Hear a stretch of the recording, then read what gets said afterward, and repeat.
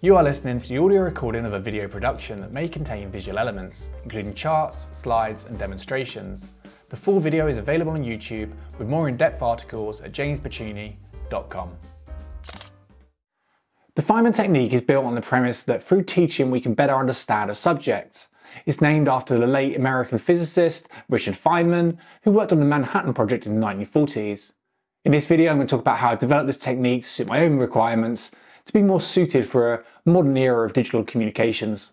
So the question is whether you could get to know what things do without better than we do today. In other words, as the generations develop, will they invent ways of teaching and so that the new people will learn tricky ways of looking at things and be so trained, so well trained, that they won't have our troubles.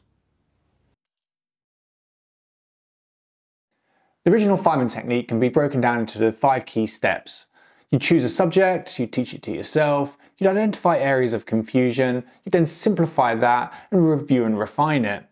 By actively teaching the subject and constantly questioning where your grey areas are, you can expand and reinforce your knowledge of the subject itself.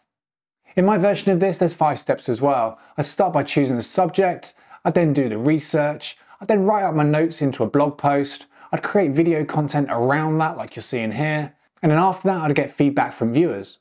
Let me dive into each of these areas individually and explain why this combination of constant learning and content creation works so well for me, and it may for you as well.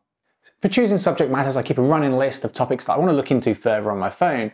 I'm mainly interested in blockchain development, decentralized finance, so most of the topics I look at I'll find on kind of crypto Twitter. I'll see someone talking about something, and while it might not be convenient to kind of start diving into that then, I'll just make a quick note of it on the app, and then when I get more time I'll start kind of researching that and see if it's a good topic to create content around and something that I want to really kind of do a deep dive into.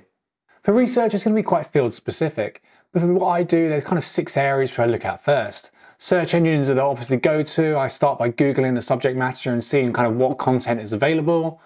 Then official documentation, particularly for developers, this is really useful and underused. There's YouTube videos, which are often good to get an overview of a subject. Then there's social media, where you can search for a hashtag and you can get the very latest breaking news about a subject. If you're not there already, then in the future I think we're going to see AI tools like ChatGPT become really important because of their ability to break down complex subjects and explain it better than a human can do. And then finally we have outreach, and it's easier than ever now to connect with a colleague or someone on social media and ask for a quick video call to pick their brain and get some real life opinions from someone that's working in the industry or has a specific knowledge about the subject that you're researching. While I'm researching, I tend to dump a load of notes into a text file, and then at some point I'll write them notes up into a blog post. The blog post helps me compartmentalise and highlight any grey areas where I'm not quite sure about or I need to dive into further to look up and find things out. The blog post is made up of different sections, and this helps me take a subject and break it down into modules, and then focus on each module individually to make sure that I understand each kind of independent subsector of a subject. Once I finish the blog post, I then shift my focus to creating video content. I make these little YouTube videos, and that helps me summarize the information and ensure that I have an understanding of it. There's nothing like kind of creating content and putting it out there for the world to see, or a handful of people to see maybe, that kind of puts pressure on you to really understand a subject and know what you're talking about.